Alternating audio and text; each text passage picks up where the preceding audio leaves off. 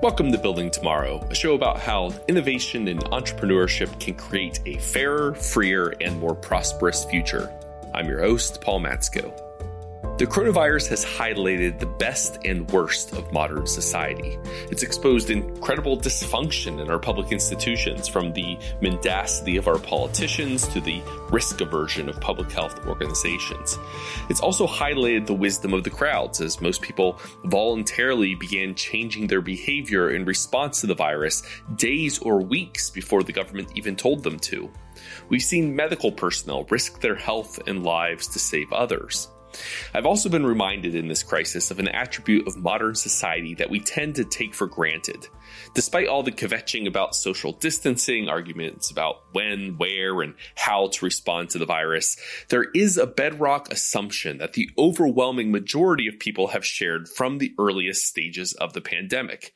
It is the solid belief that we will fix it, that there will be a vaccine, that if we just bend the curve, take precautions, and throw money and smart people at the problem, eventually we'll solve it. This belief operates on the level of assumption. We're barely even conscious of it. And you know what? We probably will. But this belief, so ingrained in our modern culture, had to itself be created, innovated, inculcated. For most of human history, it would have been assumed that the virus was the judgment of a vengeful deity or an improbable, imponderable mystery of nature. But it's so very modern that we just assume that we'll figure it out. And it's that belief itself that means we probably will. Progress begins as an idea, and that idea then begets progress. It is this proposition that I wanted to dig into today.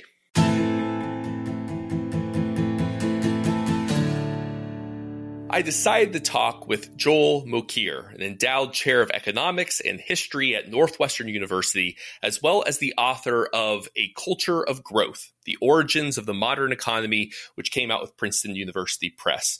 Welcome to the show, Dr. Mokyr. Hello. This book began as part of a famous lecture series, the Graz-Schumpeter Lectures, named for the influential 20th century economist Joseph Schumpeter. Our listeners may have heard of Schumpeter for coining the phrase creative destruction. I think that's most, ordinary non-economist folks are familiar with that concept. Do you consider yourself a Schumpeterian, and what would that label mean in lay terms? It's a very good question. Do I consider myself a Schumpeterian? And the sort of wise guy answer is that you first have to tell me exactly what a Schumpeterian is, because it's not clear that Schumpeter was a Schumpeterian. There is a Schumpeterian society of which I'm a member, and I have many colleagues who have written papers on various aspects of Schumpeterian economics, Schumpeterian competition, Schumpeterian growth. And I'm not totally sure these papers share a lot. So Schumpeter was one of those wide-ranging but somewhat vague intellectuals, very different, for instance, from somebody like, say, Keynes or Hayek, who always you knew where they stood. With Schumpeter, it was always more complicated where he stood, and he could very often quite surprise you. So I'll give you my definition, and I would argue that in that regard, I am indeed a Schumpeterian, but the definition itself may be controversial. So what I see Schumpeter's main contribution to the way we think about economics today is he was one of the first people who, maybe he, together with Karl Marx, with whom he obviously shared not much, but in this regard, they really both of them saw something that other people missed. And that is that, economic growth can take place in sort of two different type of modes or mechanisms, okay? And so one of them I would call Smithian, and the other I would call Schumpeterian. And Smithian growth is basically the kind of growth that we see through most of history. Okay, it's growth that occurs because of the gains from trade. So, if for one reason or another trade starts to occur between two regions or two nations or two areas that weren't trading before, as we all know and understand, both of these traders normally gain from the exchange. It's not like if we're doing well, you must be doing poorly, this sort of nonsense about zero sum. We understand that trade is a positive sum game, and that, by creating the conditions for trade and the division of labor, which is one of its consequences, you can get something for nothing. And this is how Smith starts his book. And, I've written a lot of economic history that points out that this was a major player in much of the economic growth that we see through much of history before the Industrial Revolution. What I think Schumpeter pointed out is that the Industrial Revolution, or the period after it, really created a different kind of growth, which we call, in his honor, Schumpeterian growth. And that is growth that is essentially driven by human knowledge, or what I call useful knowledge. Okay, so we can argue about what's useful, what's not, but it's basically things that the society knows. And, clearly, the most important thing that we know is what we call today science and technology. And what I have called in an earlier book, propositional and prescriptive knowledge. Okay, so this is essentially our understanding of natural regularities and phenomena that we can harness for our material needs. And the point that is critically important to understand, I'm not going to sort of pontificate about this too long, but the point that is really critical to understand is that Smithian growth is essentially bound from above. It is going to start running into diminishing returns because the division of labor can give you something for nothing, but as you take it further and further, at some point it's going to start to level off because essentially labor is already as divided as it will ever get. The same is true about trade. So suppose you have two nations that were trading and that weren't trading because, say, somebody put up a big tariff or something. And then if somebody comes and removes the tariff, voila, trade occurs, everybody's better off. Wonderful. But then, once you've removed the tariff, it's hard to get more growth because trade is already taking place at a high level. And so, a good example that I will give you from our contemporary world is the creation of the European Union. So the European Union basically facilitated trade within the European nations of the European Union, and that was wonderful. And they all benefited from that.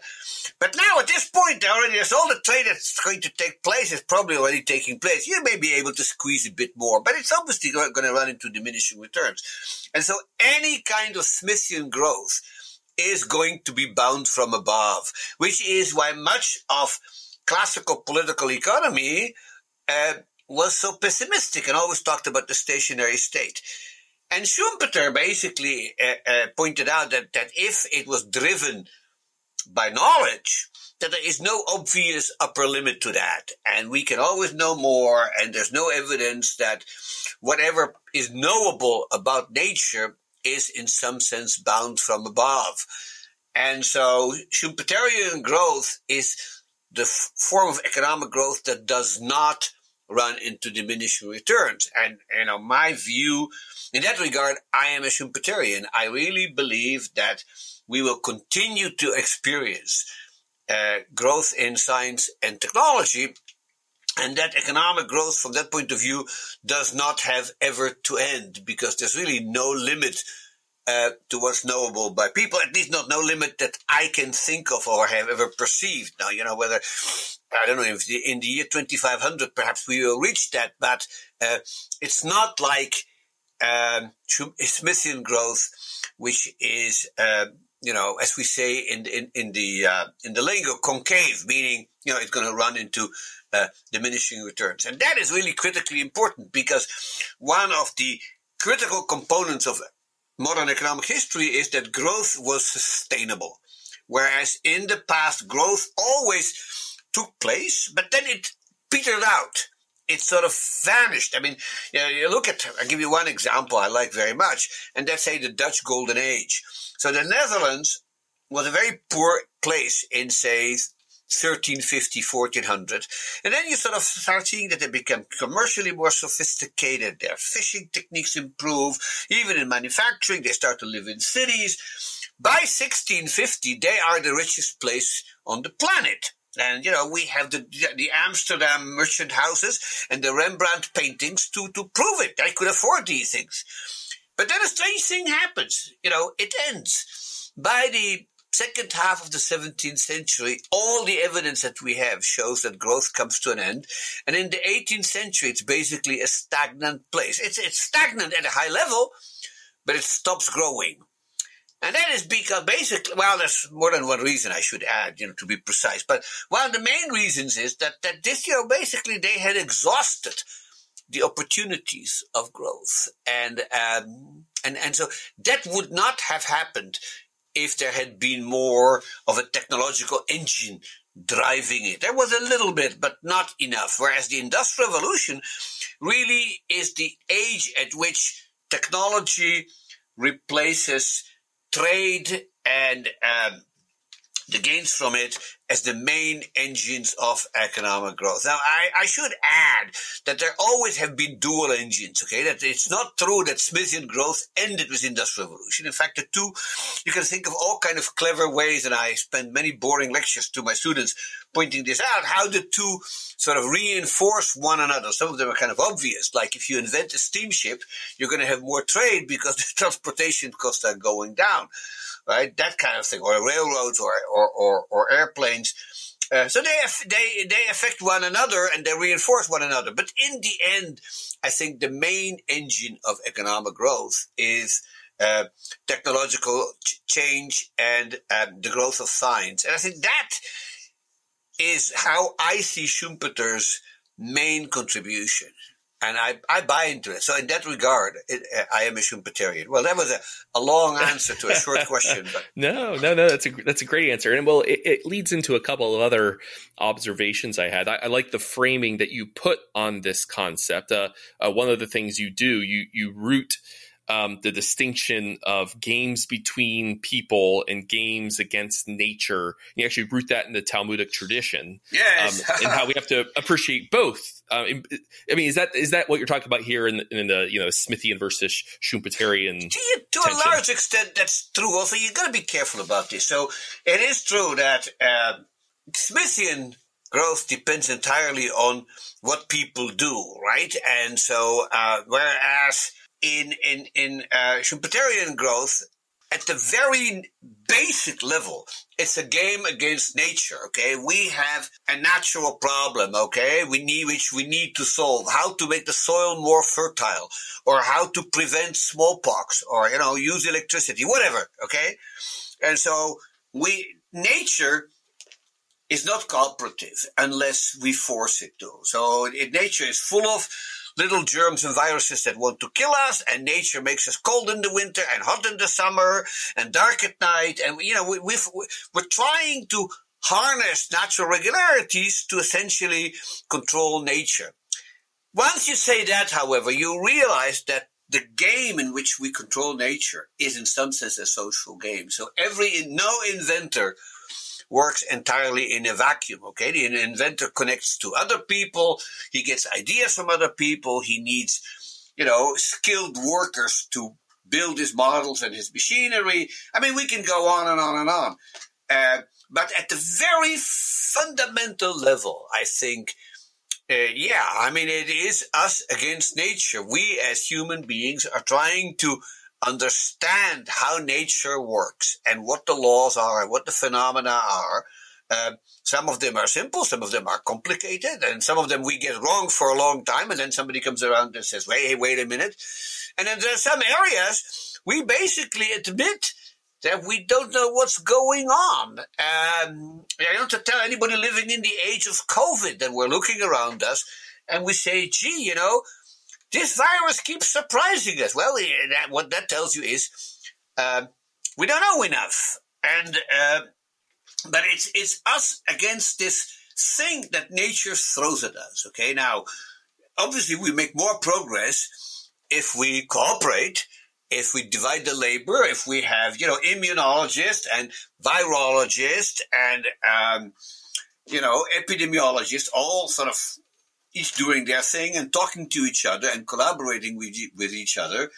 And that's how we solve the problem. But at some level, you've got somebody whose cranium, so to speak, whose brain produces Newton's law or Einstein's relativity theory or, Maxwell's equations. I mean, that happens between James Clerk Maxwell and his paper pad in which he solves his equations. And so that's, in that sense, yes, it is a game against nature.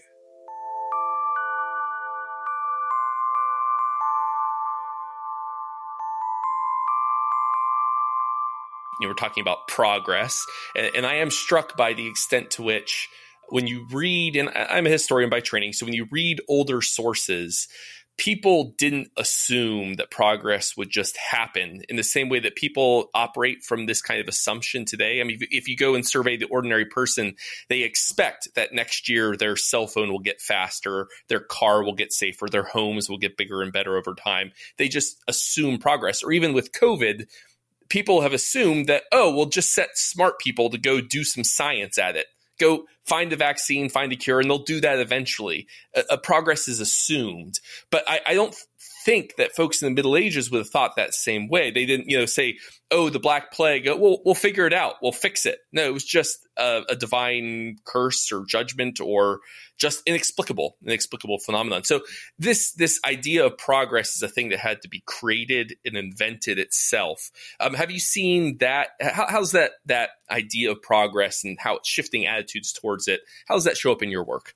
Well, it is my sincere belief that what I show in my book, A Culture of Growth, is how this concept was essentially born in Europe. Now, if you dig deep enough, you can find earlier sources in the Middle Ages, even in antiquity, of people who said, maybe there could be some progress and so on and so forth. But the reigning paradigm is just as what you say. It's what it says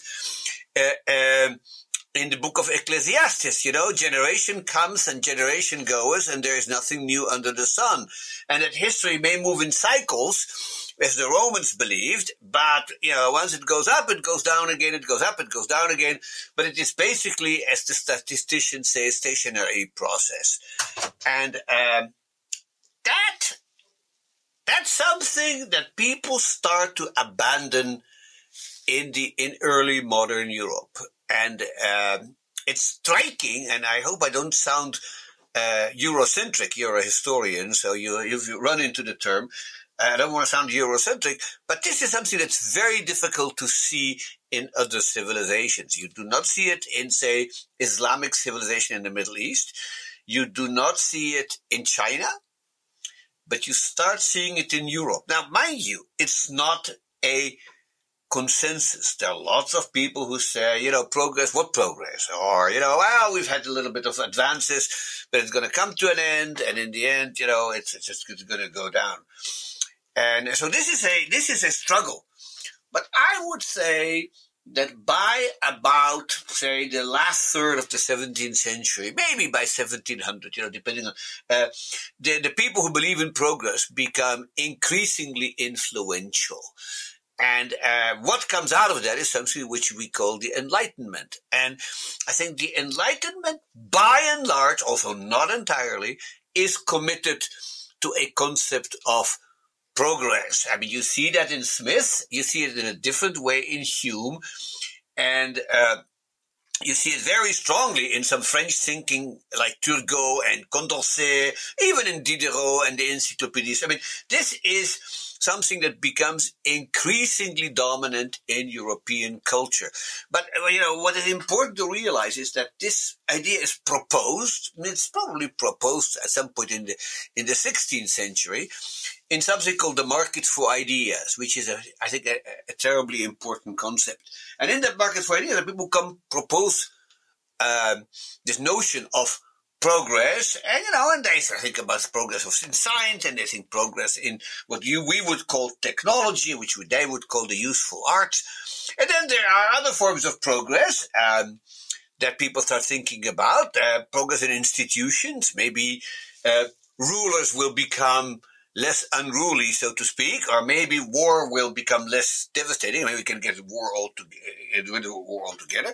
People start thinking about international cooperation and even some kind of, supranational bodies like the United Nations. Here we see these ideas floating around in the 17th century. Hugo Grotius, for instance, would be establishing concept of international law. So people really think that we can make the world a better place, and that once we have made it into a better place, it will stay a better place, which is critical because, that sort of removes the cyclicality from the story. And I think those notions of continuous progress lie at the heart of the social and political and cultural development of three of the main countries that drive this: the United States, which becomes the United States, France, and Britain. So, the United States and France, of course, have a revolution, and essentially the concept of the revolution are built on a notion of continuous progress.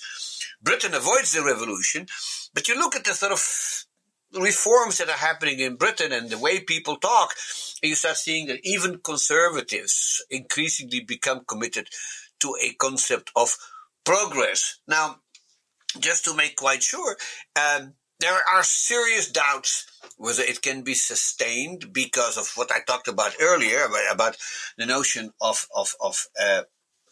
Smithian growth essentially running into diminishing returns. They didn't use the terminology, but that's what it boils down to.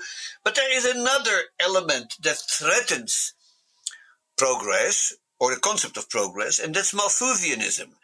So what you see happening is people say, well, yeah, some progress is possible, but in the end it will all go to naught. And it will go to naught because population growth will swamp everything.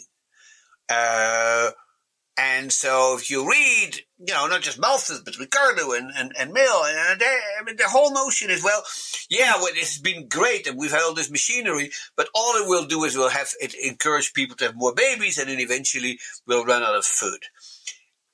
And once people start realizing my golly, that's not going to happen, I think the concept of progress becomes much more deeply entrenched and rooted, because this was the big threat to progress in the 19th century. And, I think by 1900, that concept is slowly being pushed out the door. And, and so progress becomes much more of a pervasive notion.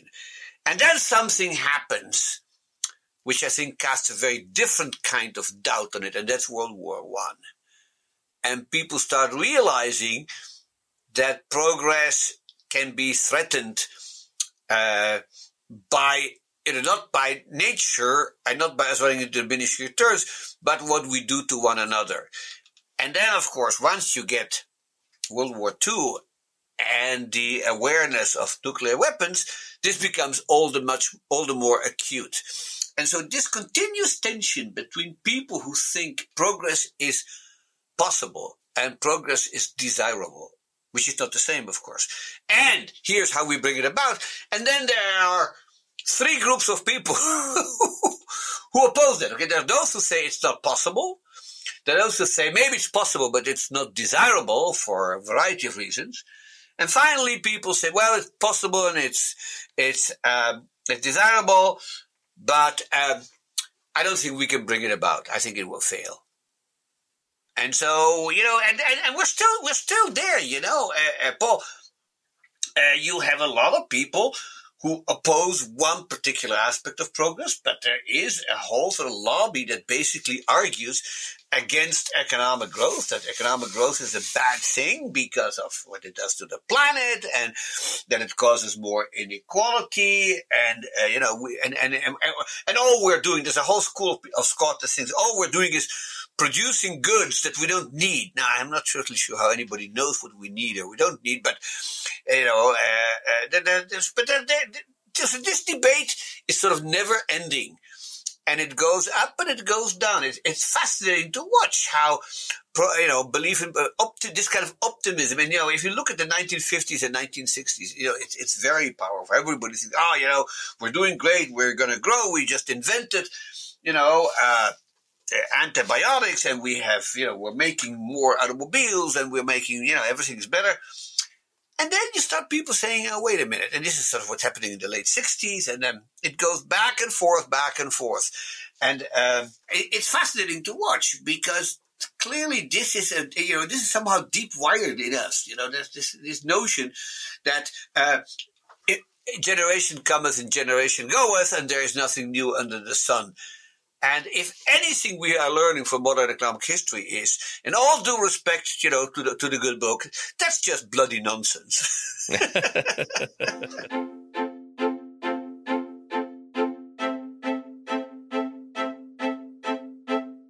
This basic argument reminds me very much of, Deirdre McCloskey's Bourgeois trilogy, the emphasis on the importance of culture, rather than looking at, simple accumulation. Like if you just pile up enough stuff, eventually it hits critical mass and you get rich and the society takes off. So it fits in the McCloskey vein. I am struck too, as I'm listening to, you talk about the 1950s. My father is a chemist by trade and grew up in the 50s. And I remember one time as a teenager going with him on a trip. He was so excited to go see the museum. I think it was the American Chemical Society. And so we go in here and it's like this wonderland for chemists, and it's all very like 50s paraphernalia, like, chemistry sets for every little kid under the Christmas tree, and all this 1950s chemistry is going to save the world. Like we're going to, and how different that attitude felt I guess I was there in the 90s versus how, so you can see that shifting attitude in one lifetime, which is quite striking. And folks have observed, we are in something people like to call it the tech lash today, a bit of a backlash against technology. Absolutely. Now, I don't know how far you would take that. We had economic historian Carl Frey on the podcast last year to talk about his book, The Technology Trap. And he took it to a point where he said that techlash isn't just a passing, fleeting phenomenon, but that we're actually in an Engels pause, a period when the gains from productivity go to capital instead of the labor, and that leads to political backlash like Marx and Engels. Do you agree? Would you take that observation that far? I do. I'm not only. I agree with Frey on some things and disagree with him on some other things. I think we are living in a different era, and as a professional economic historian, I'm actually very lukewarm to say, hey, it's just like it used to be in this other episode, which we know well, and we know how it ended, because our age is quite different. And notions of inequality and of struggles between, if you want, labor versus capital, which is kind of a Marxist concept, but I think are very different from what they are today than what they were in the 19th century. So I'm not all that hot on Engels' pause. What is, to some extent, true is that there seems, in a superficial way, to be a sharp increase in inequality, which is a great concern. And there's a whole sort of school of economics led by Thomas Piketty, which everybody was talking about, and now there's a bunch of his followers at Berkeley following this, and who worry about inequality. And I think there is a sort of a social movement which is sort of personified in people like Bernie Sanders, who basically think that this is the highest priority in what's happening today in capitalist societies. And so I have a bunch of footnotes to that, none of which completely refutes it, but which one ought to worry about. The first is that this is very much an Anglo-Saxon kind of phenomenon. We see this rise in inequality happening in a fairly small subset of countries, but not in others. And so perhaps there's a reason for that, and perhaps we're doing something right that they're doing wrong, or vice versa. But clearly this is not a law of nature or a result of the technology. It's a result of other institutions. And we sort of know what they are: decline in unions, and, various modes of corporate governance and so on and so forth. So that's one thing. The second thing is that on a global level, it's not true. That is to say, the world is becoming more equal, largely because two very large and formerly poor countries, India and China, are growing faster than the West. And so if you look at the world as a whole, inequality is declining simply because the weight on China and the weight on India, if they're growing faster than the United States, that shrinks the gap between the two societies and reduces global inequality. So that's a concern, and that's very much inconsistent with Engels' pause. The third thing, and that's, I think, in some ways, most interesting one, is that I think we're not measuring inequality correctly. And that, for one thing, people keep confusing inequality of wealth with inequality of income. And clearly, inequality of wealth is much worse than inequality of income. Everybody understands that. But it's odd how people jump from one to the other depending on what they need for their argument. And it's very important to keep those apart. And then when you start talking about inequality of wealth and inequality of income, you got to specify precisely what you mean. And here precision and detail are really critical. What wealth is exactly counted? Well, Piketty, for instance, counts mostly financial wealth. He's not interested in human capital. But human capital is the major asset of what most people have. I, as a college professor with a PhD and 45 years of experience, I embody a certain amount of human capital for which my university pays me. That's how I make my money. My wealth is my pension fund, which is kind of nice, but that's not where the inequality is. The inequality is in my income, and the asset that I'm being paid for is my human capital. Now, human capital, almost by definition, is not going to be as unequally distributed as physical capital, simply because there's sort of limits to what you can do. So the max you can reach is, maybe a PhD, with tenure at some university. And then that's much better than somebody who hasn't finished high school. But the gap between those two is much smaller than the gap between sort of your median income and Mark Zuckerberg or Sheldon Adelson, where the gap is, where the ratio is measured in many, many millions. And so that's, in some sense, if you measure it correctly and you specify how you measure it, you can see there's a deep ambiguity there.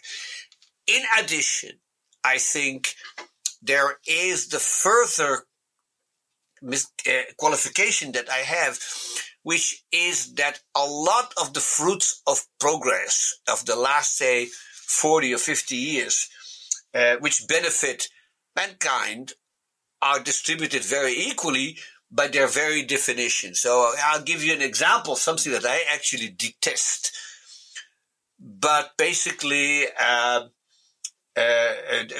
illustrates my point. You take social media. Okay, so, access to Twitter has changed a lot of people's lives. We could argue whether it's for the better or for the worse. I would argue it's for the better. Even so, there's some things about Twitter I don't like, and I actually don't like Twitter at all. And, there's some issues with it which we all know about, and, politics and so on. But let's face it, okay, Twitter has made people's lives better because sort of revealed preference. People like it. It certainly in this age in which social contact has been reduced so drastically, social media has been people's window to the rest of society. And so it's cheap, it's accessible. In fact, it's so cheap, it's free. And that makes my point. The point is that Sheldon Adelson, and my neighbors have the same access to Twitter. The fact that he is a million times richer than they are doesn't give him any advantage. And you start looking at that example, you realize that's basically all over. I mean, there are lots of things in which having more wealth at some point doesn't buy. I mean, he probably flies on a private plane, whereas I fly to Europe on United. When I did, at least I haven't. It's sort of come to an end right now. But you know what I mean. I mean, it's still he's more comfortable, but we both get there in the same time. And the gap between the comfort that he enjoys and what I enjoy is not proportional to the gap in our income. And that's true if he needs an MRI, or that's true if, he needs to use his cell phone, or if he eats, I mean, at some point, those gaps stop mattering. And so inequality of wealth, it's not clear why it matters. Now, having said that, of course, if you have no cushion at all, if you have nothing to fall back on, you're more vulnerable. And of course, that's what's been happening during the current crisis. And that's bad. But that could be easily alleviated. In fact, we did that for the first time around, and now political institutions have to screw it up. But basically, I'm not convinced that the people who are, in some sense, at the losing end of this growing inequality, that is actually such a major issue. During the first Industrial Revolution, most of these conditions did not hold. That is to say, money really did buy a very different lifestyle. It bought you another 10 years of life expectancy. It bought you access to a whole bunch of things that poor people didn't have. And in that sense, it made a much bigger difference. And I think it was also true that at that point, global inequality was rising, not falling, because the West was growing and the rest of the world was not. And so I am, shall we say, suspicious of these facile historical analogies. And I will tell you what I tell my students, which is something that I dub very modestly Mokir's theorem. And Mokir's theorem says every sentence that starts with the words "history teaches us" is false. Yes, the grand capital H history. History doesn't teach us anything, and any kind of conclusions or policy recommendations that are based on some kind of historical analogy is really wrong. And so, I mean, I have seen this in my lifetime many times. And the example that I like, which is not from economic history, but it is the argument about appeasement in the late 1930s. And everybody said, Chamberlain and Halifax appeased Hitler, and it was a terrible idea, and Churchill was right. And so, given what happened then, we should now invade Iraq. I mean, I've seen that argument. In fact, I think I've heard Dick Cheney make it, or maybe Rumsfeld, some one of those clowns. And that was a terrible, terrible thing to do. I mean, notion that in some sense Saddam Hussein was a threat the way Hitler was, it's just ridiculous. But the argument sounded very convincing. Appeasement is bad, and then you quote Winston Churchill, and there's all this stuff. It's wonderful, but it's misleading, and that I think is true in economic history as well. We are living in an age unlike any kind of age. Right now, I'm actually preparing a lecture on the 1918 flu epidemic. And people sort of try to draw lessons from the 1918 flu epidemic, Spanish flu so-called, and our own COVID crisis. And that's terribly dangerous, because the people in 1918 really had no idea what the flu was and what caused it. And so you realize that the realization or the discovery that the Spanish flu was caused by a virus only happened in 1933, 15 years after it. Whereas we not only had within days, we knew it was a virus, but within weeks, we had this genomic sequence. And so, there's still a lot we don't know, but you can't compare that. And And then you can look at the Black Death in the 14th century, which you mentioned earlier. People were totally clueless. At least in 1918, they realized that it was contagious, and they had certain means of minimizing contagion, even if they didn't know exactly why they worked. We know so much more than they do, and so we really think we're going to get a vaccine. Well, I think there's been some debate about when it's going to be ready, but at some point we will overcome this thing, and we will do it much faster than anything in the past. I mean, the Black Death first occurred in Europe in 1347, and it really disappeared only in 1720. So we have 350 years of that thing. We're not going to have to wait that long to find an answer to COVID. And so these analogies strike me as really facile and misleading. And my sort of intuition as an economist, I'm trained as both, and my intuition as an economist is, sweat the details, look at the models, write down what you think is really going on, and then, make sure that the differences between the two situations don't dominate over the commonalities. And I think that's true for almost every historical analogy that we're drawing. So that was sort of one of my main complaints about Frey's book.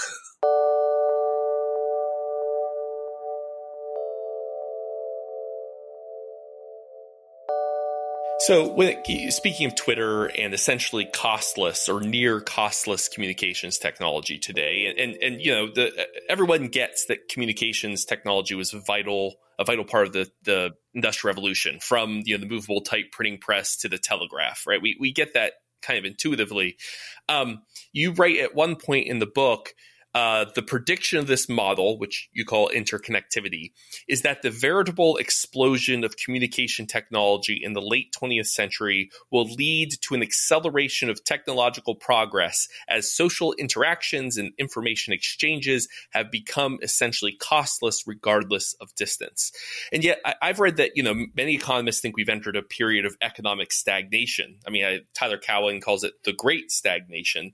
And usually we see a coupling that technological innovation leads to productivity growth. And yet productivity growth seems to have slowed over the last half century, precisely as this communication revolution took place. So what gives? But remember, productivity is driven by a lot of things. And the notion that we can this is one of the first things I teach. Sorry to sort of sound like a professor, but no, I like it. When I teach them, look, we have two different things. We have technological progress, which we know more or less how to define, and then we have productivity growth. And people merrily jump from one to the other and say, look, productivity growth has been fun. What's happening to technology?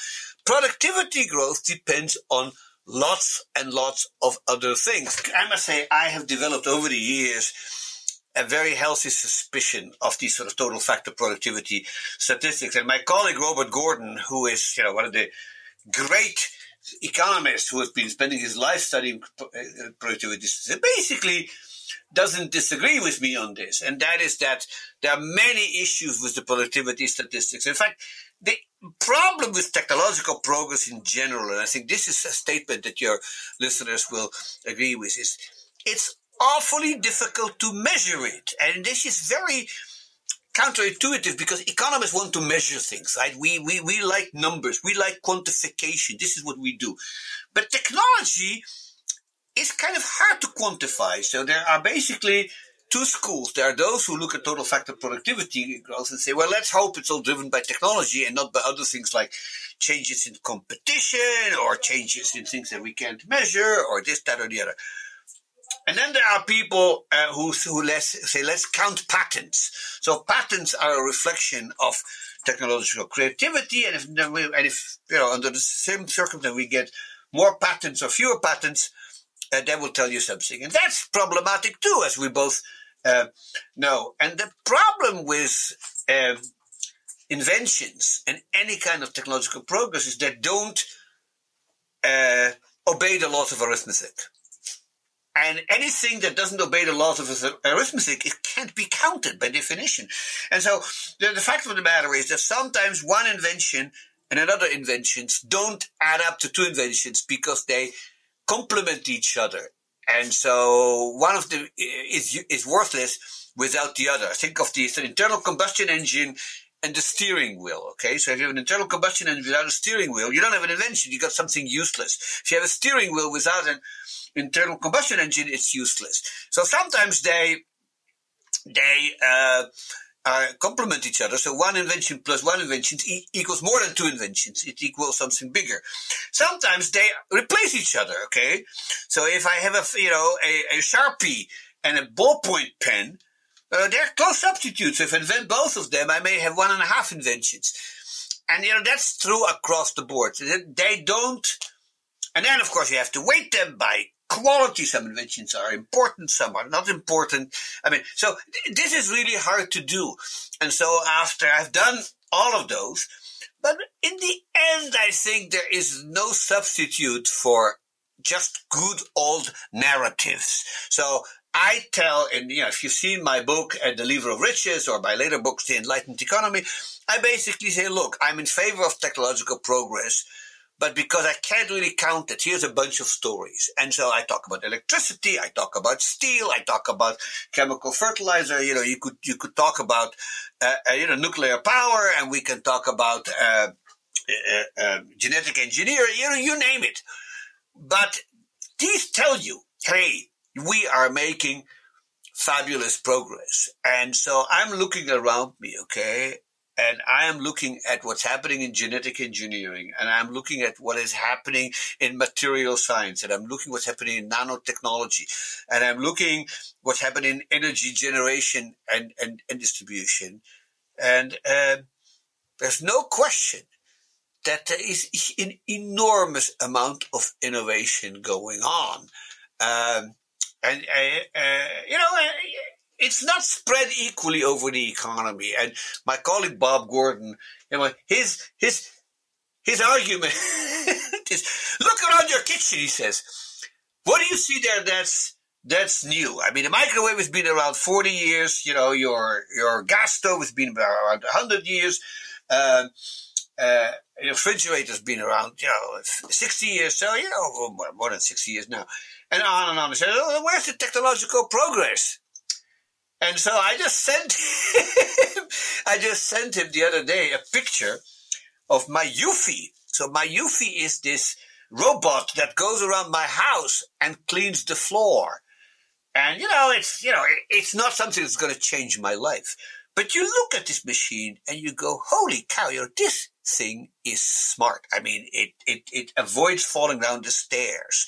And if it can't go on because it hits a chair, it keeps trying and trying until it finds a different way. When it's done, it finds its base and it sits on its base and it recharges by itself. And you go, man, this is ingenuity. So that ingenuity obviously does not change my life. But the same ingenuity, Paul, is going to help us overcome the biggest existential crisis that the human race has ever faced, which is what we're facing. That's not COVID, but it's climate change.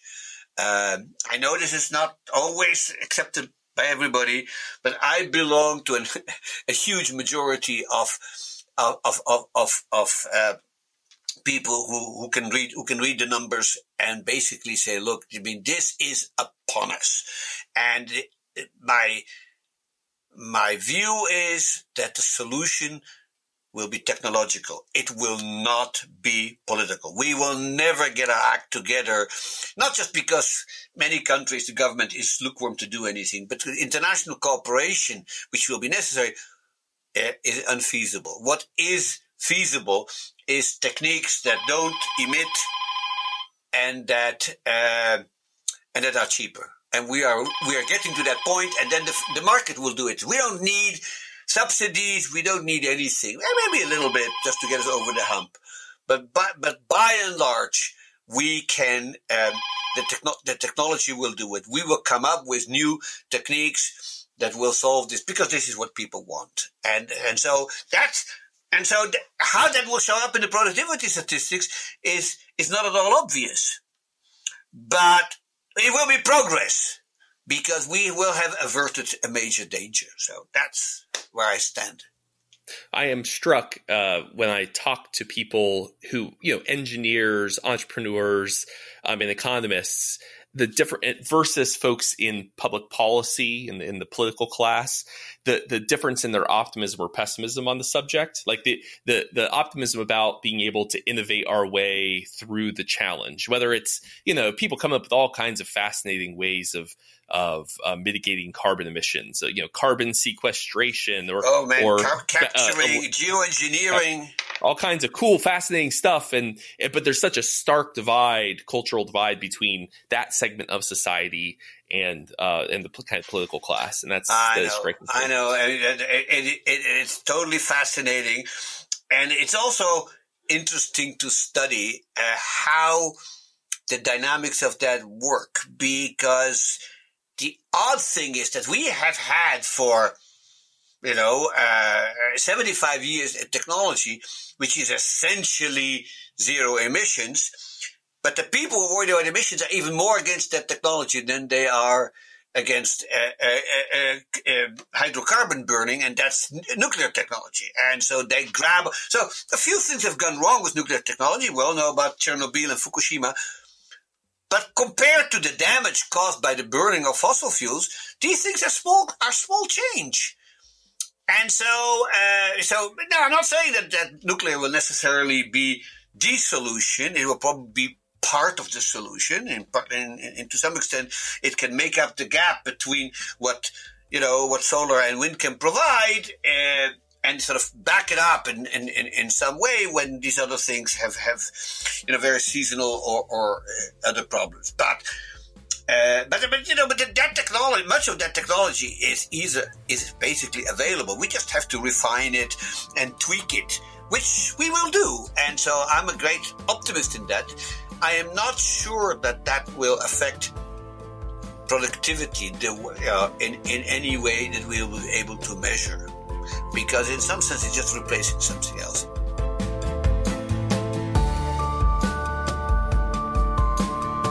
I hope you found Dr. Mokyre's thoughts as interesting as I did.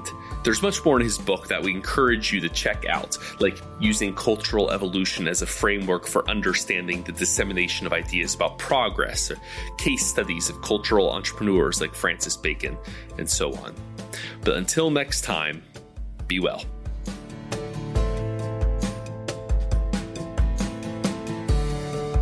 This episode of Building Tomorrow was produced by Landry Ayres for libertarianism.org.